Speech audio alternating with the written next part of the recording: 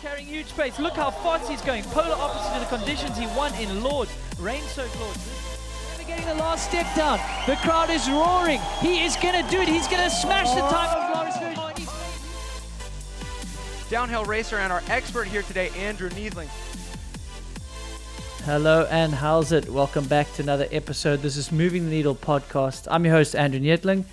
But this isn't about me. I've got an amazing guest. So if you're new to the show, welcome. I've been doing a lot of race reviews, but it's a long time colleague, friend, racer. And this is, as I've told you before, a great reason for the podcast is to get to catch up with people that I don't see. She's now released some news that she's not racing anymore, and we'll get deep into that conversation because it maybe didn't end the way she wanted, but she's been handling it so well. It's none other than 3 times 4-cross world champion and multiple BMX world champion. I got to know in her mountain bike career. It's Annika Beaton, and you've moved as well lately. So welcome to the show. How's it been? Thank you. Yeah, first of all, thank you for having me, Andrew. It's great to talk to you again. Yeah, recently just moved from California to Arkansas, Bentonville, and lots has changed in the past couple of years. But yeah, things are good. Things are good right now. What is, I've heard that name from my marketing manager at Scott. He actually mentioned, we're talking trail bikes. And he's like, well, I know it's we're talking about the Alps and it's not Bentonville or whatever, or you can ride it there. And I'm like, how has he brought this up? It's quite sort of a hot topic in mountain biking in America, or what is up with the place? It is. It's actually called the mountain bike capital of the world It right is now. not really. Or it is. It is. Yes. It's a very unique place. The riding here is amazing. It's not like it's high mountains. It's rolling hills, but the amount of trails and trail system that they have here is fabulous. It's really amazing. It's the community just breathes cycling. Actually, if you're familiar with Walmart, so the Walton family, they're from this area and they are fanatic mountain bikers, and they have put a lot of money and funded a lot of the trail building here. And they're really trying to get people on bikes. And yeah, this place is just, it breathes cycling. It's really the riding is amazing. It's super fun. And I've been really enjoying my move here. And how many kilometers have they got? Like, what are we talking when it's like Trail Oh, Network and the home of mountain biking now? Oh, it's insane. I believe just here in Northwest Arkansas, we have over 500 miles of trails, and every single day they're building about 2 miles a day, new trails. Yes, it's wild. It's like I think I've been here for over half a year now, and I think I probably rode about like maybe 10% of the trail system. No ways. I still have a while to go. Yeah. And what took you out there? Did you go and do some clinics or riding before that you were aware of it, or how did you even get to know of it? Yeah, I actually went here for the first time in 2019 for a clinic, mountain bike clinic by Kenny Belay. He had set up the Women's Shred Clinic that are part of the Bentonville Bike Festival now. And that was my first time going to Bentonville. And at first I was like, wow, the trails are amazing, but I didn't think too much of it. And then I got back here in 2020 and I was like, man, this place is actually really cool. And it really started growing on me. And I just kept thinking about kind of wanting to move out of California. So here we are, Bentonville, Arkansas. But when did you move to America though? Because did you do that like um, after your racing mostly? no, I actually Well, moved to not after your California. It was racing, but about near the end of it. yeah, actually I made the move to California. It was about 2014, 2015. I was spending my winters mostly in California because the weather in the Netherlands is not great, short days, a lot of rain, cold. I was like, I really like California and made the move. I was riding for Specialized, was making the switch to Enduro. So I knew I had to find a place where I can really put in the hours in the winter as well, endurance training, riding on the bike. And that's when I moved to California. So that was like 2000, I think it was the end of 2014. Yeah. No, fair enough. Yeah, I was just thinking, I guess was the end of the four cross into the enduro, because you weren't there maybe through all of your career, even though you had American sponsors and some big supporters. How I've just been looking you up, and obviously I knew you from Netherlands, and then I saw that you started racing BMX at 4. How on earth does a BMX racer from Netherlands become one of the world beaters in mountain bikes? When did you switch, and how does that work? Yeah. Oh my God. It was actually kind of like a funny story, but yeah, I was racing BMX, loving it. Um, that's how I grew up. Like you said, I was 4 years old. I did my first race. And when I was about 16, 17, I had a friend of my family that kind of knew somebody in the mountain bike world, and they were looking for a girl that wanted to ride downhill. And they were like, well, we know a girl that's really good in BMX. She has great skills, and I'm sure she wants to try mountain biking. And that was actually the team manager of B1. So back in the day, we all know the B1 team. And so they took me along on a training camp to the south of France. I've never seen a mountain before. I think I left the Netherlands like twice before in my life. So I saw these massive mountains, and they basically put me on a downhill bike, pushed me off the mountain, and said, good luck. And I loved it. It was something so new. I remember I crashed every corner because two brakes. I come from BMXing. I only know one brake. So full suspension bike, always rode a rigid bike. But yeah, I just fell in love with it. I was like, this is a new challenge for me. I love mountain biking. I love the sport. And, I was in the team with Bas de Beaver, Gerwin Peters, Oscar Saiz. We had Pascal. There were so many, awesome riders on that team as well. And I got the opportunity to, start more local, like in Germany and Belgium with racing. But yeah, that's how I rolled into mountain biking. Shucks, so the team decided they need a female, and then you went from crashing in every turn at the first training camp, like fish out of water, to being on that team, and they sort of stuck with you and sort of coached you up into the international ranks.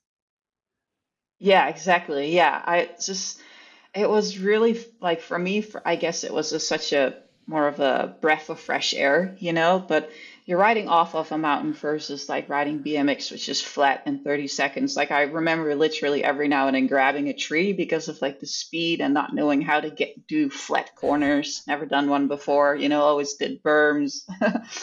But yeah, they took me along and they saw, that I had something that the skills, probably the skills part, what I had from BMX, that I could make it work in mountain biking, and they stick with me. And yeah, I mean, the first couple of big races like World Cups, I didn't even qualify. I was in the back of the pack, and we're talking about, what was that, the end of the 90s. We're talking about before 2000s, the 1900s. The Sounds very 1900s.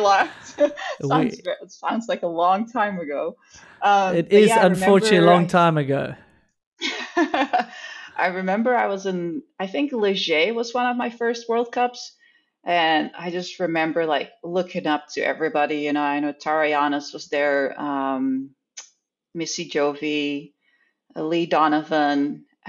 I crashed in the dual slalom. I didn't even make it to the downhill finals because I had like 10 stitches in my calf because I crashed. And it was just like one of those things. But you learn so much from all of that. And yeah, slowly and slowly, I started improving in downhill. I made my way up to like the top 10 and even a podium in Leysen, Switzerland. That was my best like downhill World Cup. So, and then yeah, then downhill kind of four cross came along, dual slalom. So that's when I started making the change to four cross, because that was really in my or lining with what I've always done, with the BMX background. So it was the perfect combo from both of them. Yeah, I was going to say, there's a saying, it's in your wheelhouse, which is quite a good pun for Yeah. mountain biking. But you must have been so excited when this four cross sport sort of started taking off, because there was a time there when it was sort of, I don't know if it was threatening downhill, but they were trying to get it more mainstream. And that seemed like the sport that was going to do it, take it to the people or maybe to cities. It makes sense that it probably should have done better than it did. Yeah, totally. I still believe that Focross is such an amazing sport for spectators, and also for the racers. It's such an adrenaline rush, and there's so much to it. And yeah, I mean, it's a bummer it never really progressed over these, like, the past years, I would have to say. I think it might have been 2015, 16 when it slowly started becoming less and less popular, or the UCI wasn't doing a lot with it anymore. But I think it was 2003, 2004. That was like the time, or it might have been even earlier, but that was the time when I really started doing it and focusing on it. Like, I was on Specialized back in the day as well, and they were like, "Hey, you know what? We want you to focus on four cross. That's it." Like, um, you have so much potential in winning those races, and it really fits you. So we're just going to focus on that, and that was amazing as well, getting that support for that discipline. What do you think could have been changed, or if it got revitalized now? Like, what could you do? Do the tracks need to be bigger, different, safer? I mean, it just seemed like it sort of got dumbed down. It was just this mini BMX version of it. It wasn't mountain biking. Yeah. Well, I think it's so hard to like say now because everybody had their own opinion. And there was always like the BMX rider that wanted to be more BMX, and then the downhill rider wanted to be more downhill. And then there was the cost of it, bringing in trail builders, bringing in the dirt. So I feel like it was a little bit of everything that, didn't click at the end anymore with getting it really bigger and bigger. It kind of stayed on the same level. And then the UCI started bringing in the sprint races, like the eliminators for points for cross country and the Olympics. And I felt like once that started happening, they kind of pushed away full cross. They were really looking for like the Olympics, and we were always hoping that full cross was going to be in the Olympics, but unfortunately that never happened. Yeah, fair enough. I guess when the budgets dry up, then the track is the same as it was the previous year. And even if there's good feedback to try change it or make it better or bigger or more exciting for the fan base, yeah, I guess it sort of dried up with the Olympics. Yeah, yeah, exactly. Unfortunately. Yeah, fair enough. But back to those days, was there a point where so you mentioned how challenging it must have been for a BMXer to come to mountain biking? It takes some time. Was there a time when you said to yourself, okay, I'm here to stay, or okay, this mountain bike thing is now looking like a good idea, whereas previously you might have been having fun, but maybe you didn't believe you could get results to stay in it? Oh yeah, there were definitely some tough times in the beginning. It's such a big change coming from BMX. There's not only the bikes, but the course, riding downhill, and then suspension setup, tires, all that stuff you don't have to think about when you're riding BMX. So it's a big change. But yeah, I think I actually knew almost from the first training camp that that was what I wanted to do.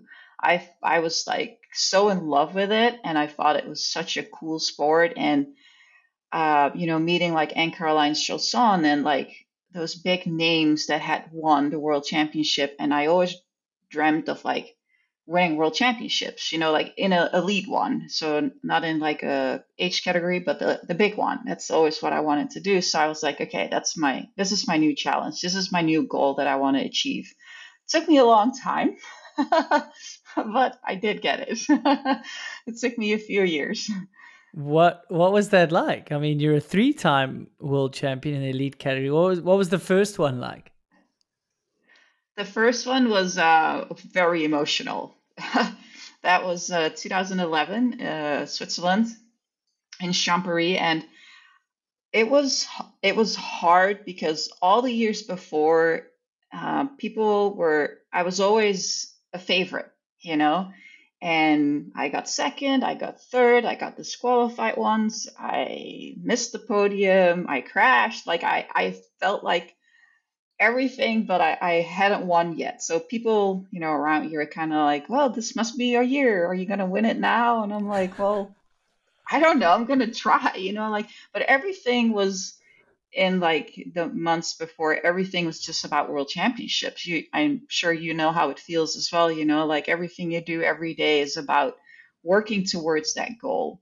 And I remember feeling really good in Champéry for that race, and the course was really technical, which I always liked. The start ramp was super steep, which I like too. I'm more of a, I always say I have chicken legs. I'm not a very powerful rider.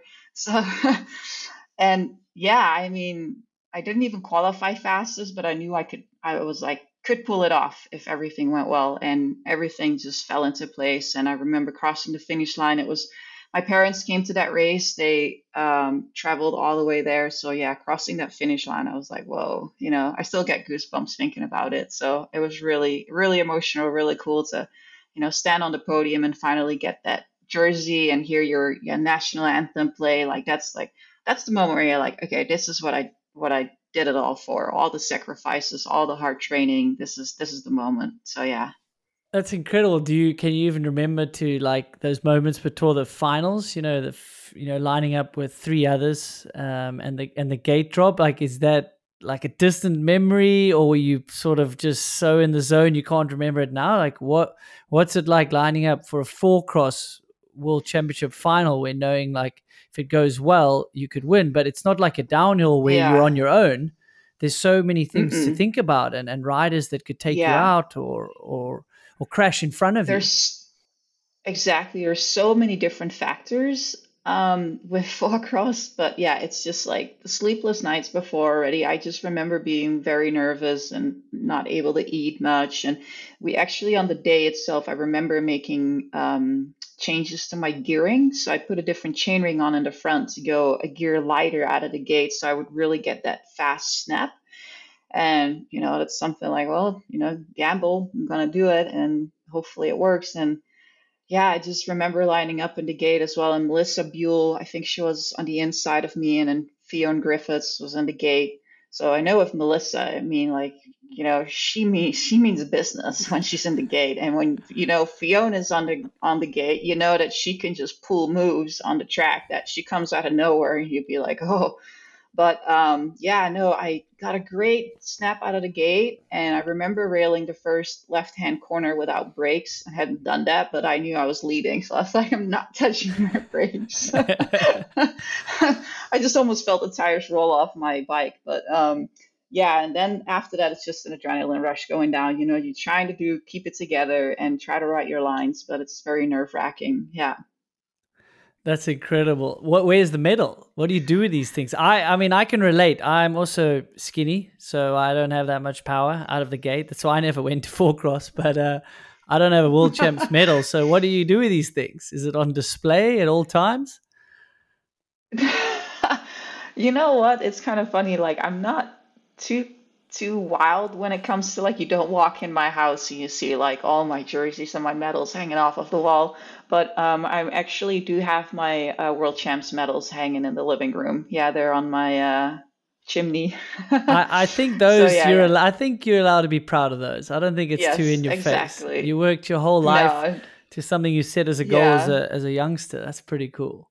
Exactly that. And then like one of the things that I love as well is the Crankworx Queen of Crankworx trophy. Those things are always really cool and massive, so that's on the wall as well.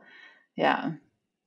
That's awesome. Yeah, I saw that you won that and a Spirit of Crankworx one as well, which you said meant quite a lot to you. Especially, I mean, I guess before you retired, it's one of the last, I guess, achievements or trophies you kind of have for your racing career, I guess.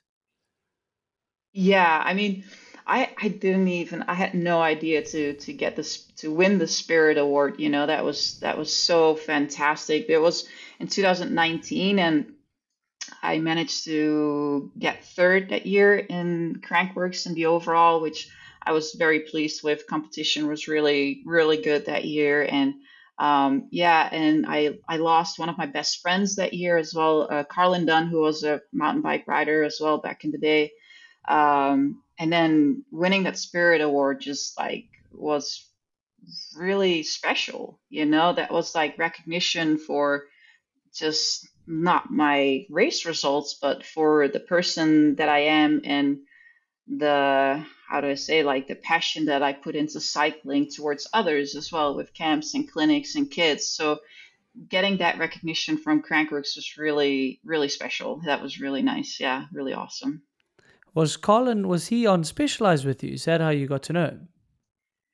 No, no, he was not, and he stopped racing in the early 2000s, and he was really into road racing in the last couple of years because when he passed away, he was racing at Pikes Peak in Colorado.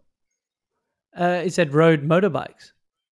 Motorbikes, Oh exactly. shit, that's Yes. so sad. He from Santa Barbara Yeah. then? Yes, correct. He was from Santa Barbara. Yeah. Yes, shame. Yeah, that's Yeah. tough. You never want to lose Yeah. someone, as we have in our mountain bike community. Again, there's been a few lately. Yeah. Yeah, exactly. Yeah, push our limits, all the time, and we unfortunately, in mountain biking and motorsports, yeah, those limits get pushed a little bit too far sometimes, and yeah, that was really hard to deal with losing a friend like that, and even when you talk the day before, you wish them good luck, and then yeah, they don't get to the finish line. That's no words can describe that feeling. No, definitely not lost. Nothing prepares you for it. I mean, I just hope to use it as like a lesson to maybe everyone that's listening and us, like to live life to the fullest, as cliche as it sounds, because could have been any one of us with the sport and the dangers that we do on a daily basis. Yeah, totally, exactly. Yeah. Well, I mean, I know you've announced it and you've spoken about it, and we haven't connected. And you have hung up your racing boots, but you for sure haven't lost any passion. I've been looking at the Instagram and the YouTube and giving back to the sports, and maybe not exactly on your terms or how you saw your end of your career play out, but maybe for some of the listeners that don't know the story, are you happy to share? What forced you to move away from racing, and what you've been dealing with the last 2 and a bit years. Yeah, yeah, totally. I mean, just like we just said, life is short. And for me, I was in a severe car accident or in a bad car accident and got a severe brain injury and whiplash due to that. It was August 2020. I was actually driving home from riding and I was almost home, last traffic light from home. I was crossing the intersection on a green light, and out of nowhere, I got hit in the driver's side of my vehicle. It was a hard impact. All I can remember was like, the only thing I thought was like, I'm in a car accident. You just skid across the intersection, California, a lot of lanes, skid across all the lanes and got to a stop and was in a shock and shaking. And I remember I checked my body, I looked down, I'm like, okay, I seem okay. But yeah, that was really wild to, all of a sudden get hit out of nowhere in your vehicle. You're just cruising along. And yeah, so I sustained a brain injury in that car accident and a whiplash, and my symptoms got very severe the days after the accident. So I knew right in the moment, that something was wrong because everything was a blur, but then you're in a shock. There's so much going on. You got police, paramedics, fire trucks coming to the scene. And but I went home. I went to my friend's place. I sat on the couch for a while and knew that something was wrong, but I just made sure I contacted my doctor and my physio to get tests set up for the day after. But the morning after, when I woke up, I was actually FaceTiming Boss, Boss the Beaver. Yeah. And I was talking to him, and I was like, man, I was in a car accident, but my speech was like so slow. It was off. My Dutch, I was mixing Dutch and English together, and that's like when I started really realizing, wow, something is up, that is not right. And I was nauseous, headaches. So anyway, fast forward, I went to see my PT. He did the baseline concussion test. He has a baseline concussion test from me already, so he kind of knows my baseline. Well, I obviously failed that and immediately also went to see my doctor. My doctor said, well, you have a concussion and whiplash. you have to go and see another specialist. So I went to another specialist that was a concussion brain specialist, and from there on, I fairly quickly went into brain rehab. And brain rehab is a place that was no fun, but that's where I really realized how severe the brain injury was. And because I couldn't, obviously, I couldn't drive for a little bit, and then riding was out of the question because the only thing I could basically do was hopefully get out of bed in the morning and move myself from my bed to the couch because I had severe headaches. I couldn't deal with any noise, light, motion. And I basically had to, well, the first, like, there were a lot of tests that they do a lot. And the first test was just on this kind of like a balance board, but it had all these sensors in the floor. So it was attached to like a computer. And I was wobbly and I felt off and kind of weird, but I was like, I'm sure I kind of did okay.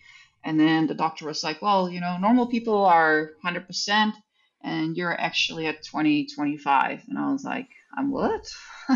I'm like, and then we started doing more exercises, and I couldn't even walk in a straight line. I couldn't stand on one leg, and just the basic stuff that there was all of a sudden, all of that was gone. I had to start with like learning how to walk straight again with moving my head. Couldn't do that, stand on one leg. I couldn't do that anymore. So that's like, that was really hard to accept in the beginning. And just like, going from like 100 miles an hour with riding moto, mountain biking, camping, racing, to absolutely being able to do nothing than sitting on the couch anymore. Not even be able to go on my phone, scroll, watch TV, or hardly talk to people because the brain was just out of it. Holy shit, Annika, that's that sounds hectic to maybe like actually realize it's really bad. Where you said I felt off and okay, my speech, maybe you're thinking it's going to come back and it's just a concussion and it'll come back hopefully quick, right? But realizing then and there, like this is like you see in the movies, you've got to relearn to do things. And it wasn't just, you just didn't have to rest. You actually had to relearn to do things while resting. Am I understanding that correctly? Yeah. So like in the beginning, it was kind of like I just sat on the couch and threw a sock from my left hand to my right hand.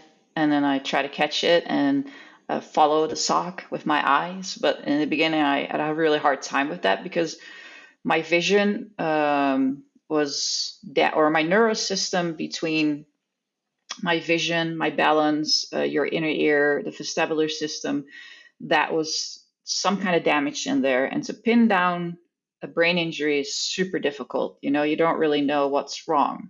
So it takes a long time for doctors to kind of even figure out where your problem is at. And then for me being like an athlete and a racer, I feel like in the beginning, I really underestimated it because just like what you said, like kind of all you think about is like, when can I get back to racing? Those were my questions to my doctor. Like, how long do you think this is going to take? Like, I have Crankworx coming up in 3 months. Like, you think we can make that? And they already knew I wasn't going to make that, but they didn't tell me that because they didn't want me to give up my fight, So they were kind of like, maybe, like even they knew that this was going to be a long injury to recover from.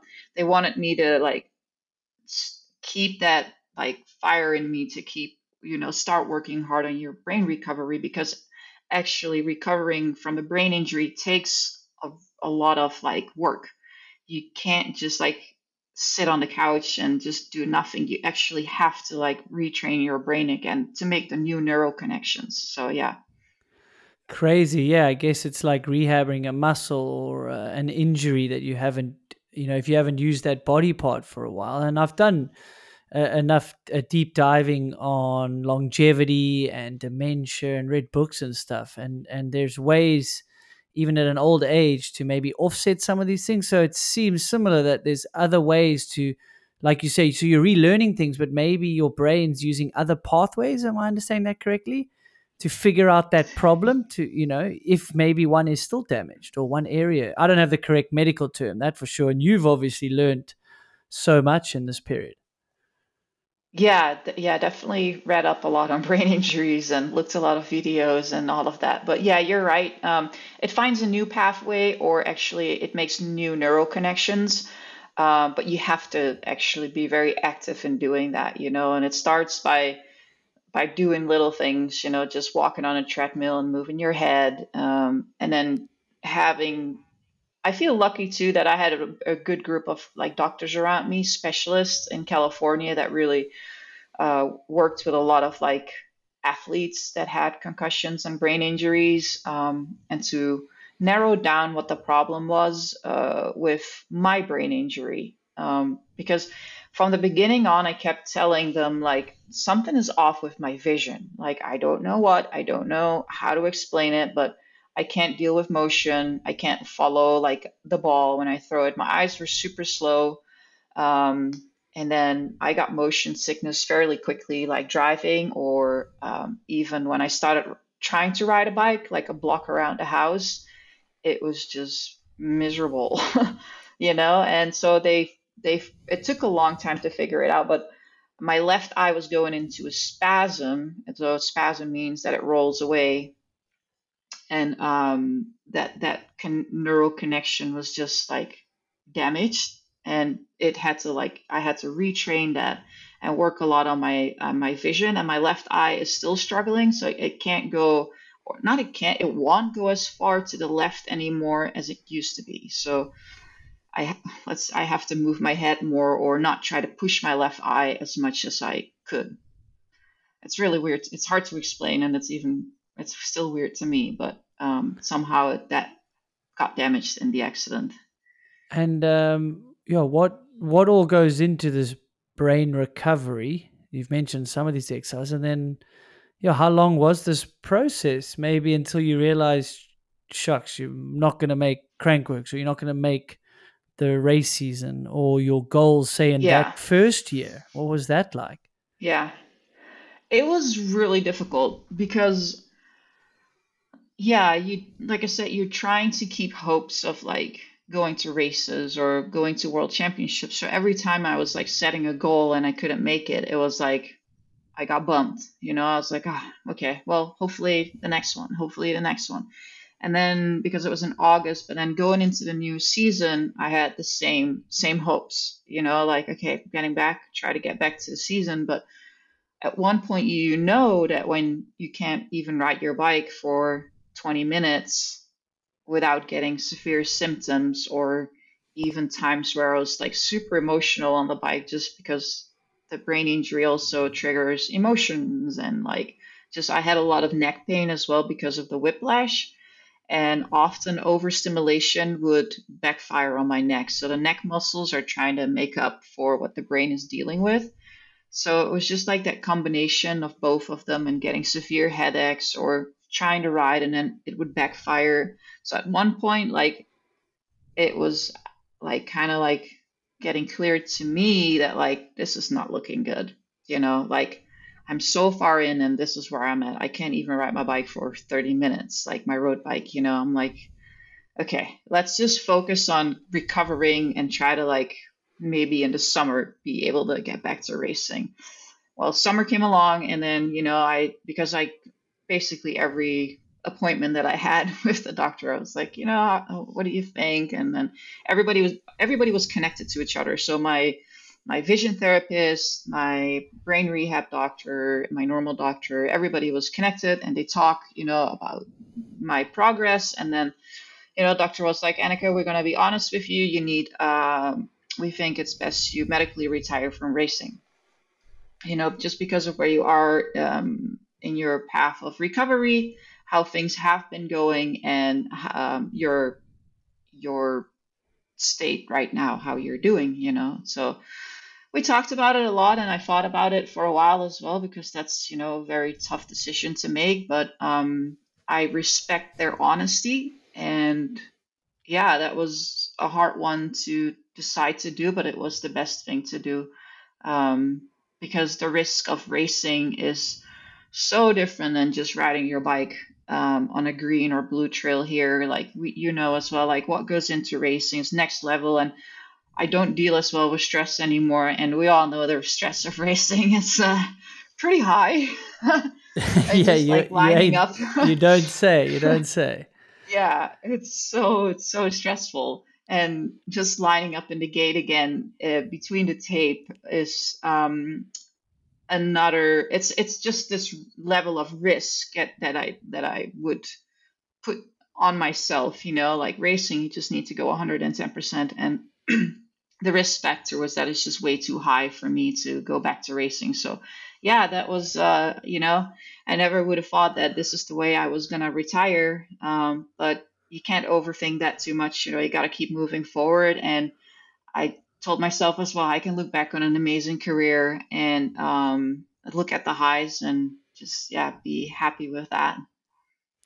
Yeah, I was gonna say, could you imagine a young Annika in Netherlands racing BMX, and if you told her you'd have BMX titles and world elite mountain bike titles of all things, I'm pretty sure you would have been rather happy hearing that.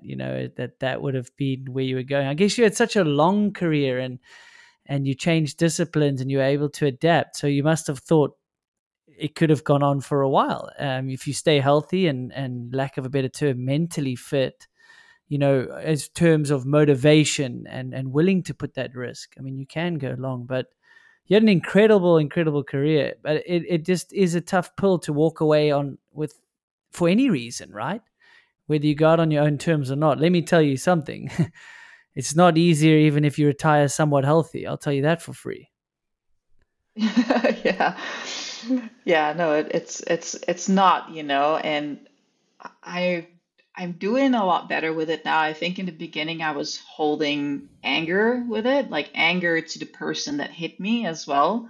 Like that person that like especially when I was feeling really down, I was like, that person messed up my career, messed up my life, like messed up the Annika that I was. Like I felt like I was not even close to the person I was before the accident, and I still feel that like it's part of that person is missing. One of my friends was calling me, "You're just Annika 2.0 now. You're a different version, but it's a better version." I was like, I don't know if I can agree with that, but I like the positive thought of that. But it's hard to retire like that when it wasn't your own like call. It wasn't your own decision. Somebody else made that decision for you. But yeah, it is like you said, it is what it is. We move forward, and I feel grateful that I'm riding again and that I can ride. Lots has changed. I'm definitely not riding as fast and long as I used to, but doesn't matter. I'm riding. That all that matters to me. Yeah, I think it's so inspiring to see how much riding you're doing and the coaching and all that. But like you say, it's so difficult when something gets taken from you. And I've spoken to a few athletes and seeing it's a very fascinating topic, retiring or choosing to stop, or like you were forced out. That's even harder. But I think even when you choose, a part of you does die, especially something you associate with, as Annika 1.0 was a racer. And Yeah. whether it happened the way it did or not, Annika 2.0 is not a racer. So some part you have to let go. But how do you deal with that sort of anger and resentment to something that was happened to you and someone did that to you? Um, I'm not sure yet. I'm still in the process of like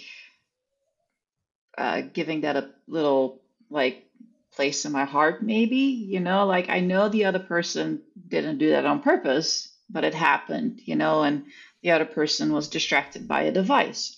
And the anger of that and changing my life is still in there, but you got to move forward, like I said, like that person doesn't do that on purpose. It happens like, car accidents happen on a daily base in life, but nothing I can control about that anymore. The only thing that I can do is try to move forward and keep working on my progress and try to look at all the positives and the positive things that I can do again. I think that's so important because you can't stay being stuck in the past. That's not going to do me any good. It's not going to help me. It's not going to help my mental health. Not saying that it's not hard at times, but you got to move forward. So I think that's just really important. Are you allowed to? You mentioned a device. Are you allowed to talk about that? Is that what part of what happened? They were on a device or distracted by one? Yeah, yeah, they were. I mean, I'm still in the middle of a lawsuit, but part of that was, that's in the police report. That's what happened. That's what the other person said what happened. And yeah, I mean, exactly, that's what Fuck, happened. man, that is such a lesson to everyone out there and me and everyone. These things. Oh, that's so scary. Well, thanks for sharing that. I hope we'll wake up and realize how dangerous it is to have that thing anywhere near a car. That's for sure. Yeah, And you, and yeah, yeah, I think you're inspiring the listener here and me as well, and dealing with this adversity. And like you say, you can't get stuck in the past, even though your head will go there. And anger's a normal emotion, resentment, all these things. It's pretty natural you'll build that up. I guess it's how you deal with it, how you let it out. What were some of the coping mechanisms you used when you said you had some dark days and mentally you're not yourself? I guess not dealing with emotion how you normally do, not even aware of it. Did you have some coping mechanisms? Did you have people in your corner, therapists? How do you Ye- deal with all that? yeah. I definitely had people in my corner that helped me out with that, and therapists. Even through my racing career, I had a sports psychologist that I worked with. I immediately, set up appointments with him to try and talk about how to deal with this injury, the feelings, with like anger, and yeah, there was. It's not just I can't even there's so much that goes into like an accident as well. Like now we're talking about the mentalist side, but there were other things in my body. Like I had a lot of problems with tension in my stomach and stress. I couldn't not deal with stress very well anymore, and having very dark days just because I couldn't do anything. Just sit on the couch, and there was one day that was like a bird chirping out on my deck, and I got so annoyed that I wish I had a shotgun that I could shoot it off my balcony because it was chirping. I was like, damn it. And like even walking in the grocery store was annoying me because of the sound. They had music, the people, and then yeah, I mean, not riding is not good for your mental health, or not being able to to let energy out. And that's what I tell people now too. Like the reason why mountain biking is so good for your mental health is you have to be in the moment. You have to think Yes, about like yes. braking, pedaling, going through a berm, jumping. Like you're constantly thinking of what you're doing and what your next steps are. That's why it's so great for your mental health because you're not thinking about like, oh, what am I going to make for dinner tonight? Or my boss is being not nice to me or stuff like that. So but that was really a big part for me when I was able to actually ride a little bit again. I felt like okay, I have a little bit of an outlet again. I feel happier again. But yeah, that was a big part, and all the therapists and doctors that helped me a lot with just making sure I stay on the right tracks. Even my own doctor, he would come out to just help out with getting a little bike ride in. He would like drive over, take me out for a little ride, or invite some friends. But it was very short because I could only hang out for a short time, and then I would get overstimulated, and then I would have to go home, and they would just hang out and have lunch or something. That's so But cool. yeah, That's so cool. They came out yeah, and realized how important that is. How ironic yeah, that the mountain yeah, bike, the thing you did for a living, is incredible therapy, can be used as mental therapy, yes, not just physical. And then the very thing that hmm could help you get back, you couldn't do. Like yeah. the world it works in mysterious ways and sometimes in It, shitty ways, right? Yeah, totally. It does. But yeah, having those people in your corner and knowing actually that something like that will help you again with making you feel better. Just being outside as well. That's just wonderful. And having friends that do grocery shopping and make sure that you still put a smile on your face when the days are pretty dark. I journaled a little bit too, and sometimes I look back at the videos. Nothing that I ever posted on social media, but I was journaling for myself that I was like unable to get out of bed on some days, and just knowing to look back and see how far I've come, knowing that like now I can look back and even on hard days, I'm like, well, I actually still improving. I'm still working hard at my rehab. I might have setbacks and bad days, but they're nothing like how they were in the beginning. So I think that's really important for yourself too. Like realize how far you've come, even though the steps are really small when you have a brain injury. I say like it's a marathon. It's a marathon for recovery. That's really valuable. Sometimes you actually have to look down. If you're always looking up, you're going to be disappointed. Have expectations are set potentially too high, especially in rehab, but you're looking down. It's an interesting way. Like sometimes look back at where you've come from. You might be feeling bad or you're not progressing in riding or work, but that's actually key. It's like, remember to look down. There's always someone with it worse than you, as well as you were probably worse off a month or two ago and you're actually doing well. But I guess that's the athlete in you, always striving, wanting to be better. Like, hey, so I'm going to make the next Crankworx, right? And the doctor's looking at you like you're absolutely mad because there's just this long path that he was. Yeah, no, I mean, I'm sure he was, but I'm sure he admired and respected that your first thought is to get back out there. And now and that sorry. No, I was like, and the thing that I've always told myself as well is like, there's nobody but you that has to get through it. There's nobody else but you that have to like, you have to figure this out yourself, because no matter like how many people you have in your corner, how many therapists, like they can give you the tools, they can help you out, but in your mind, you have to like make sure that you don't stay on that couch feeling sorry for yourself or have pity with yourself. You can for a little bit, because this was a serious injury, but there also has to be a point in your life or a moment where you go like, okay, I know this is bad. I know this sucks. But I have to make the step forward and I have to change this. I'm the one in charge, so I think that's always very important too. Oh yeah, I mean, that's preaching to the choir. I think that's incredible. You have to take ownership, right? Yeah. I mean, no one's going to get you out there. Like you say, you have to do the physical therapy. You have to get out of bed on those dark days. And I think for people to realize, like, Annick has had an incredible career, but you've been to this crazy, crazy low and you're coming out on top fighting, like you say, 2.0 version. What's it like now having the bike and being able to use it sort of as meditation? Are you more grateful when you're out there? What does it look like now when you're, as you said, you're not riding exactly how you used to, but you're improving all the time. But what is bike riding to you now? A lot has shifted, and I really found new, like I could say, like goals or fulfillments. As an athlete, you always look for that fulfillment, like doing well, being on the podium, and that was gone for me. I didn't have a reason to get out of bed other than going to therapy and try to improve on that. But the drive was kind of gone with other things in life. So, making the move to Bentonville was a big part of that, getting out of California and moving here.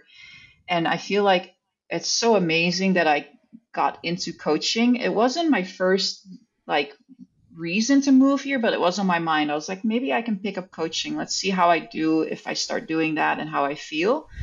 And I started doing it, and it's so amazing because it's a fulfillment for me, actually, like teaching people to get better at riding a bike or teaching them how to jump I feel so grateful for. I can actually pass everything on what I've learned in my career. I have this knowledge, so what do I do with it? Like actually I can pass it on. I can pass it on to the next generation of racers and help them out. And just seeing somebody, a weekend warrior, learning how to jump and yelling woohoo in the air because they first got their first air time, that's where I really realized like, this is awesome. This is really cool. And you have to like, just look at new things for yourself to be, proud of, and that like gets you out of bed in the morning and excited. So this is definitely something that I'm really stoked to do, and to be here in a community that's passionate about riding, just like myself. And what can you do it all year round there? The weather. Sorry for being a little naive on the states of America, but is it year round there, or what's the winter like? Yeah, it's almost all year round. Like we can have a little bit of snow in the winter, but nothing too crazy or too long. So yeah, you can actually do it all. It gets really hot in the summer, like hot, but it's still yeah, you can basically ride all year round. Yeah. That's amazing. And something that's I'm curious about, and it's come up a bit on the podcast, being a female in this industry, maybe while racing as well as now with the coaching, it Hmm. seems like such a growing demographic. And to see the stoke on all the ladies' faces, and I see it in our shop. A lot of our customer base has moved over to that side, and I love it. I think it's so cool that the sport is encompassing of all demographics. Oh, it's been amazing. It's so wonderful to see that like the we actually had the Women of Oz. It's a group of women here in Bentonville that started their own club. They just had their first Sunset Summit, and we had over 200 females come here, travel here for that event. And it was really amazing to be part of something like that. Like, who would have thought, like, especially if we think about like 10 years ago or even 20 years ago in mountain bike racing, that we have just 200 females coming together for a bicycle event, and it's so amazing to see everybody out on the bike and the women out of the bike and younger girls getting into riding mountain bikes. I think it's amazing, and I'm happy that actually the companies and the brands are supporting that now too. They see that and they acknowledge that, so that's just fantastic. Yeah, it's incredible. Wasn't quite like that back in your early racing days. Like, can you speak to any of that? Was it different? Maybe convincing companies that they need a female racer or that a female Yeah. podium can add value. Like, what was that like? Yeah, it was different, totally different back in the day. I would say so. I think like for us, we always had to fight for a spot on the team or being able to get paid for what we did and not have to work part-time and then use that money to go racing. So that was definitely harder in, like until I would say maybe 5 years ago, 6 years ago, when all of that really started changing. But I'm grateful that that is changing now too, especially with the younger generation coming up, that they're able to do this full time and getting acknowledged that doesn't matter if you're a guy or a girl. Or like Crankworks, paying the same amount of prize money. They were the ones that said like, we're gonna pay out the same amount to females and men's for the prize money, and that was such an amazing step. That was so great for them to do. Yeah, I mean, you've had some part-time jobs in your early racing career, right? Like, it wasn't that Yeah. everyone looked at you on pro teams or some factory, some not, but it wasn't always the case, right? No, I worked as well. Yeah, I worked in the early days. I worked in a record store part time, and yeah, that just normal job.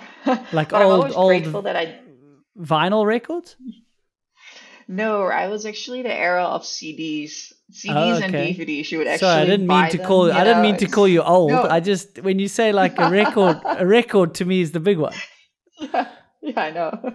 They were selling those as well, but it was still the times of where everybody would buy a CD when like a new band had a new CD out, they would go and buy it so they can hear it. Um, When but last I'm did you always listen to grateful an for that. album? When last did you listen to an album? Like if you think back in the So day when CDs came out, you had an album and you knew the songs. I don't even know songs names now, let alone an album name. It's not a thing, right? same, I know. It's not a thing anymore. You just go on Spotify, that's all you do. Yeah, the last time I don't know. I can't even remember. No idea. It must have been a long time ago then. You're the I only one still do that buy vinyl, so you do. yeah, I do. Yeah, I have a big passion for music and Okay, well then it's a fair question to ask records. if it was a vinyl store. You still have vinyls in your house, Yeah, I do. Yeah, yeah. and you don't Yeah, DJ I or love mix it. or anything. You just put a Oh single one on. no. Yeah, I just put a single one on. Yeah. Yeah, that's it. Yeah. Maybe that should be a new skill that you learn. I think I'm okay. I don't think anybody wants to hear that. I don't think my neighbors will be too happy with me trying to mix some records here. And speaking of new school, though, I can't not ask you about e-bikes and how Oh, that's yeah. sort of been influencing your riding as well as the industry, I guess. Well, the e-bike has been a big part of my recovery because with a brain injury, it was really hard for me to get my heart rate up. Or not hard for me to get my heart rate up. My heart rate would go up easily, but because your heart rate goes up, you build up pressure in your head, and because of that, I would immediately get like headaches. So with the e-bike, I was able to keep my heart rate low and go out on a ride and spin the legs and still get a ride in. So like I love riding the e-bike. Even before the accident, I already loved it. I think it's a great thing that we can add to, mountain biking. It's a different bike that you add to your collection. And I still ride it quite a bit because I still struggle with the longer rides and my heart rate going up and just putting more pressure on the brain. So yesterday I actually rode my normal bike and didn't last that long. So I still get bumped out when I do try because still the athlete in me wants to try. I keep trying. I'm like, hey, let's push that a little bit, and I'm like, time to go home. So yeah, but the e-bike has been fantastic. I love it. Well, that might wear off for you because I just ride the e-bike because it's fun. And I saw one of your Us. comebacks to someone that asked you why you're fit, why you're on e-bike. Didn't you say because it makes me happy? I think that's one of the best Yeah, comebacks to someone yeah, giving someone shit on e-bike. Well, because it's fun and it yeah. makes me It happy. is. Next question. Yeah, more smiles per miles. No, that's that's quite a cheesy one, but I'll Yeah, run with yeah, it. I don't mind that at yeah. all. Yeah, and I feel like, I not here. People are very open to e-bikes here and welcoming, and people don't really look at you for riding an e-bike because a lot of people ride e-bikes here. But in California, I got looked at it or even say like, "Why are you on an e-bike? You seem like a fit girl." And I was like, "Well, you don't know, my story, why I ride it. There's a reason for why I'm actually riding it." And it gets so many people on bikes. It's amazing. I actually started coaching. His name is Frank. He's a client, and he's 76 years old, and he got himself an e-bike, and he contacted me, and he's like, Annika, it's like I need to learn how to ride an e-bike. Can you help me? And um, I met up with him, and he had some basic skills on a bike, but he was a fanatic road cyclist, but wanted to get off the road and wanted to start mountain biking also because it's fairly dangerous riding on the road. And I thought that was so inspiring. A 76-year-old buying an e-bike so he can keep riding. He's like, my legs are giving up. My legs won't work anymore. I'm too old, but I still want to ride my bike. And he's like, just fantastic that you can get somebody on that not that old, but like 76 and get him out on the bike and on the e-bike. So it's great. That's incredible. I don't think we've got any excuses. I mean, 10 years ago, whenever the e-bikes weren't around, that wouldn't have been a thing. The poor guy would have had to probably, stop riding. And now it's getting people like that out. Yeah, we see it at the store all the time. Just they go, oh, can we have a debate about this e-bike thing? I said, what's the debate? There's no a debate. There's, arguments to both sides. I just get one. Yeah. You're going to ride, you're going to end Yeah, up riding exactly. it more because you got a Yeah. family, you don't have time to keep fit. So then you feel bad when you go out and you only last 40 minutes. You're going to end up making excuses to go out just for a quick hour on the e-bike. If you can Yeah. afford it, and there's a place for all bikes. If you can, both. If you can't, they really do have such a cool place in the industry. I can't wait to see, say, 10 years from now, what it's going to be like. Oh, it's just we're going to see a lot more and a lot smaller engines and all of that. And I think the people that are kind of like still fighting it are when I do some e-bike clinics as well, and I do start with trail etiquette because I think that's very important. And a lot of people, that's where it goes wrong out on the trails when people on e-bikes don't behave themselves, especially versus normal people that are on not normal people, but people that are on a normal pedal bike. Like rule number one is you're on an e-bike, you slow down. and you really slow down. You're not going to fly by people that are also trying to climb on a normal bike. Respect them. And then I always say, smile and say hi, because they're probably jealous that you're on an e-bike and they're not.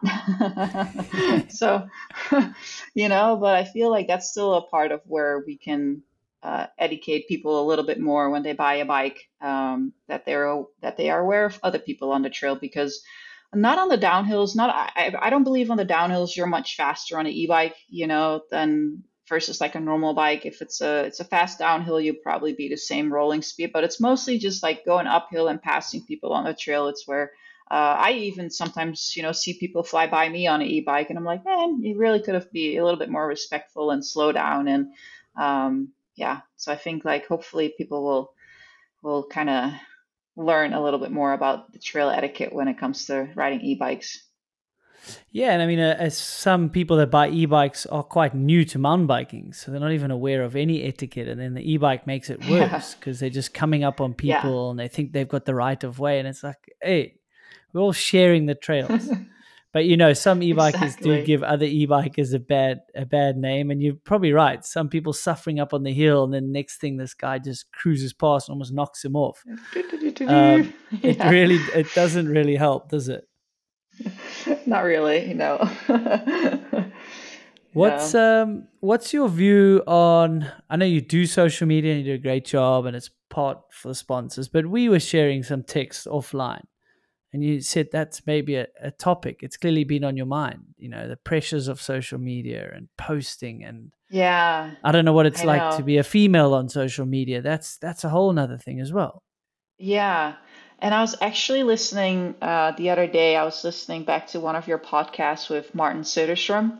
And I had never listened to that one because I was scrolling further down on the podcast list, and I was really interested to hear his story. And it really surprised me as well what he was actually telling about the social media that he struggled with as well. He as a female, as a male, sorry, and then versus me as a female as well. Like I feel like with the injury, I struggle a lot with it. And I saw Tanny Seagrave posting quite a bit about her concussion and her recovery, because kind of what we talked about earlier, like when I saw a video of myself in rehab and I was wearing glasses, or for a while I had to wear like an eye patch in therapy, and just I saw this girl, a person that I didn't recognize, and that was myself, and then I was like, okay, how do I share this online with my followers? Like my followers might want to see what I'm doing and my recovery, but my second thought was always immediately, what are my sponsors going to think?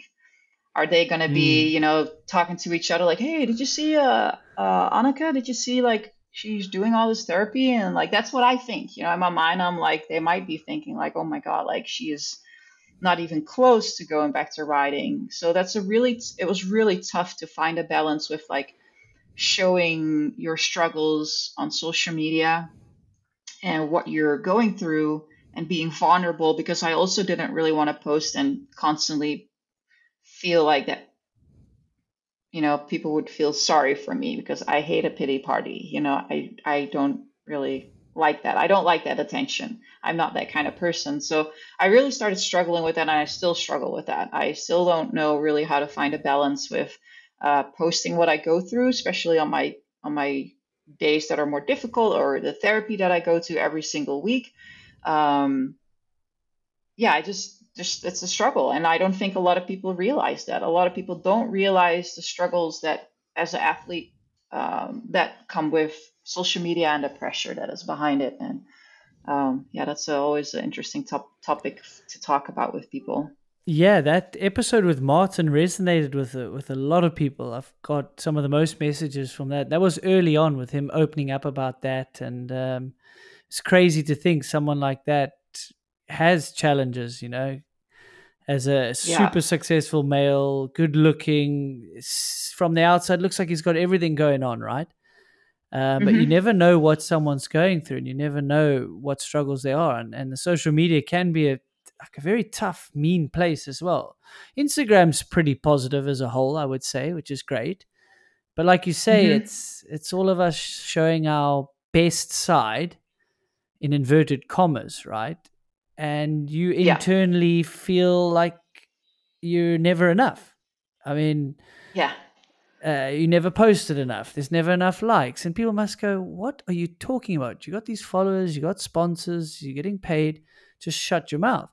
But I think it's Yeah. a really powerful and important topic just to make people aware of.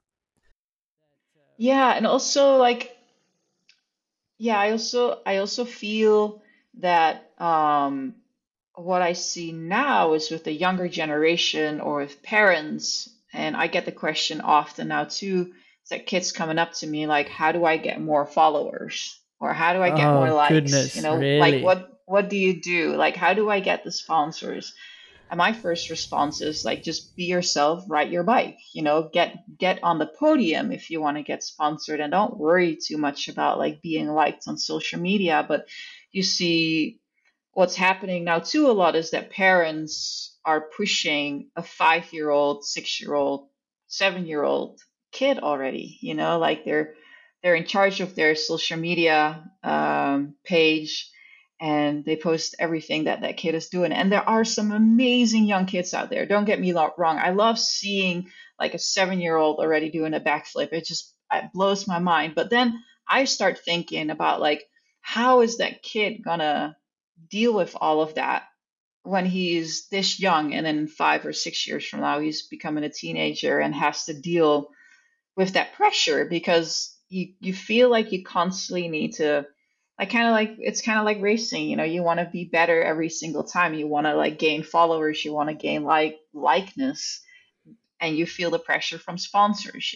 They're looking at how many followers you have, they look at how many interactions, they look at how many clicks you get on your website. I think a lot of people don't realize that there's so much more behind it, that is either affecting the athlete or the kid and the rider in the long run, or even now, like I said too, for myself, it's like it's there's pros and cons. Like I just said, like I love social media too, that I can share a lot of positive things with my fans and followers and inspire them, or share my story, because a lot of people have brain injuries and they relate to my injury. So I guess it's finding that balance for social media. What is the hardest part? No, it is it's a balancing act because we're lucky to have it and it forms part of what we do, and we do other things to provide value, but that's definitely one of them. I guess me and you, and I speak for both of us, and correct me if I'm wrong, we're not only about that. Then you're just chasing numbers. We're trying to promote the sport, and you do it through your passion, and now you're coaching, but sharing your story brings its own challenges to you, and worried about sponsors seeing the wrong thing. But there's so many of those followers that might get so much. You might change one of those person's life, like 180. There might be someone that hears this and goes, "Shit, I was going through so many struggles, but Annika went through worse, and look where she is now. She decided to focus on the positive, and she's going to go deep into coaching and content, and maybe I should try that." Yeah, I think, and that's the one thing that I always try to remind myself to, if I can inspire or help just one person, then that is so important, and that's the power of social media in a positive way. And I feel like if you run a social media, or you have a social media, like I always try to tell myself, what is my purpose? What is my purpose with it? What do I like to like share with my followers? And I think that's a good thing to ask yourself if you have social media. What do you try to come across to other people? And yeah, just try to find a balance with the struggles of life, the real things that everybody deals with, versus like the positive stuff, and get people stoked on riding bikes and mental health and all of that. Yeah, no, that's really critical. I think you have to try be as authentic as you can, and that might lose you some followers, right? It's technically not winning the game of social media, but maybe you're winning it for yourself, that fulfillment, and at the end of the day, hopefully you're happy. And if people see that you're happy, then they're inspired and they go out and buy bikes. And I hope the sponsors can see Yeah. that as well, They're investing in Yeah. Annika, not the likes of Annika all the time, but what's Annika doing now? How is she bouncing back Ex- from what could have been fully a career ending, not a racing career that ended? You could have potentially moved away from riding in general.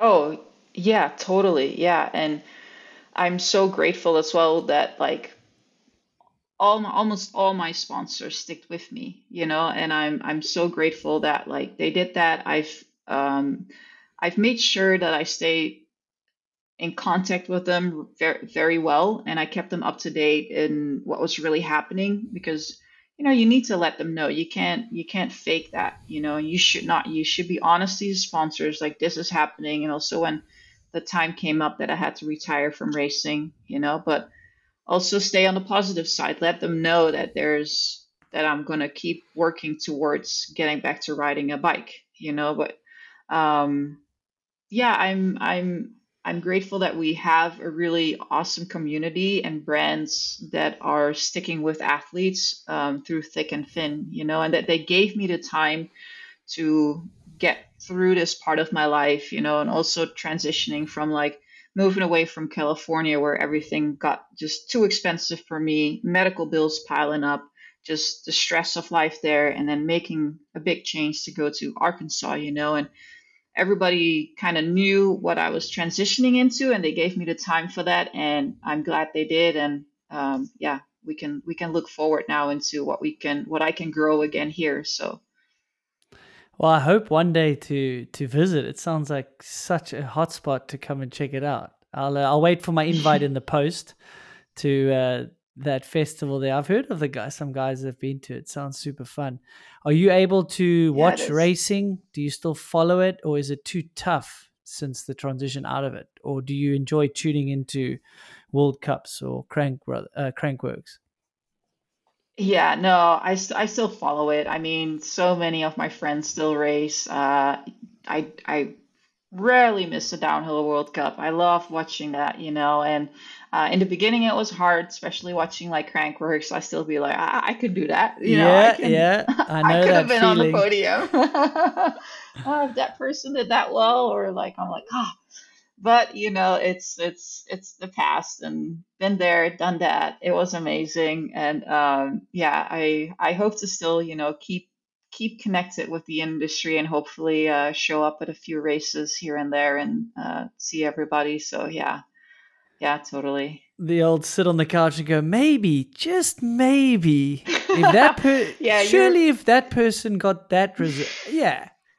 And then you relate to that, huh? I definitely do. I did a few years of that. We'll have Yeah. to chat.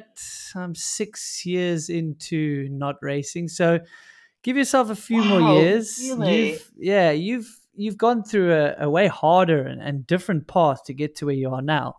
But you mentioned that stress with a bit of a smile, and I do not miss that one bit. The stress of preparing and having to, when you're in it, it's just part of it. It's not really. I mean, it's stressful, but it doesn't seem that bad. But everyone asks me, Yeah. are you gonna do a race? I'm like, absolutely got no desire, because I just know what I'm like, and I would have to prepare properly, and then that would bring all sorts of stress, and then you got to Yeah. commit 110% and be willing to crash, or that is a byproduct of the race, or don't line up. Yeah. And like it's kind of like one of those things that it's hard to explain if people never race or race at a level that high. There's so much like you try to still be the really nice person that you are, but on race days yourself, I tell my mechanic, like, I'm an introvert, I don't talk too much, or like just don't talk too much to me as well. Like I'm like I just like it's just stressful. I don't mean to be rude. Like I'm just stressed. Like I always warned them before, because it's like I don't want them to be like, man, Annika just doesn't talk anymore on race day, or it's like quiet. Or And I'm like, oh, that's she's just me so being nervous. yeah. But I mean, they'll be like, she's even more nervous than usual. She doesn't speak, but that's actually what an introvert would do, and I'm an extrovert. Yeah. So if I get Oh, quiet, yeah. then I'm super nervous. But if I'm talking a bunch of shit, and you remember So Oscar? you, Yeah. yeah.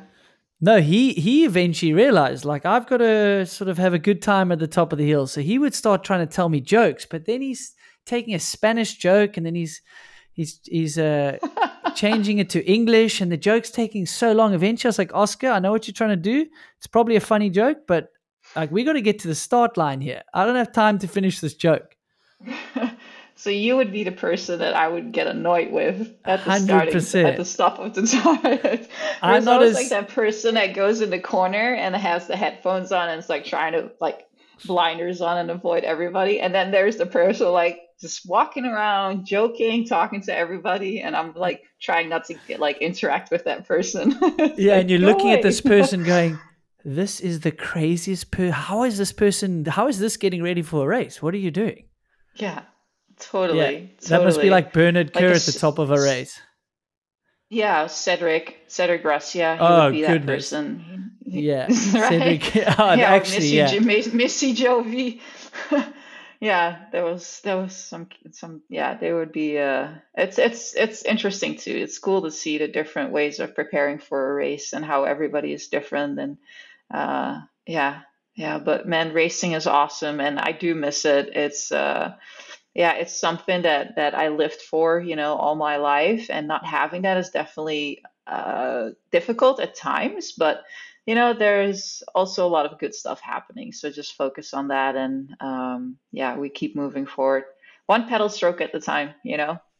Well, isn't that, I think, a fitting way to end on a gem of a quote there? One pedal stroke at a time, and everyone moves forward. Annika, I am so proud to have been on this chat with you, and thanks so much for opening up, which has been just such a tough time in your life, and you've just bounced back so well. I know it's taken some time and some ups and downs. Where can everyone follow you along? What should they be looking out for? Anything else I've missed or you want to share about this, path forward?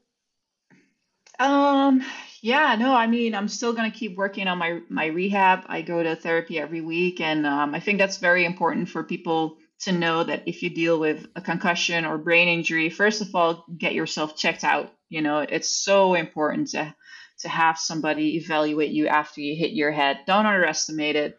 It takes time. It takes a lot of work. So take time for yourself to recover from a concussion. And yeah, other than that, you can follow me on Instagram, Annika Beerten, website, Crank It Up MTB for my coaching business now that I've set up. And yeah, I just want to thank you. I want to thank, all the sponsors that stick with me, friends and family that been through me through my highs and lows. Like I said to you the other day, life is a roller coaster. We have ups and downs, and we better buckle up for the ride because it's a wild one.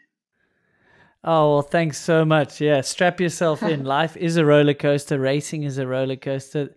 Annika, that was amazing, and yeah, awesome advice to everyone else. And if you want some more info, I actually did an episode with Dr. Ewan Speritz. He's the Crankworks doctor, so scroll down in the podcast feed. But you guys know what to do. Like, subscribe, share it with a friend. Hopefully you guys got a lot out of that, and I think a lot of people can gain from Annika's story, so make sure you share it with them. Till the next one, thanks so much. Peace.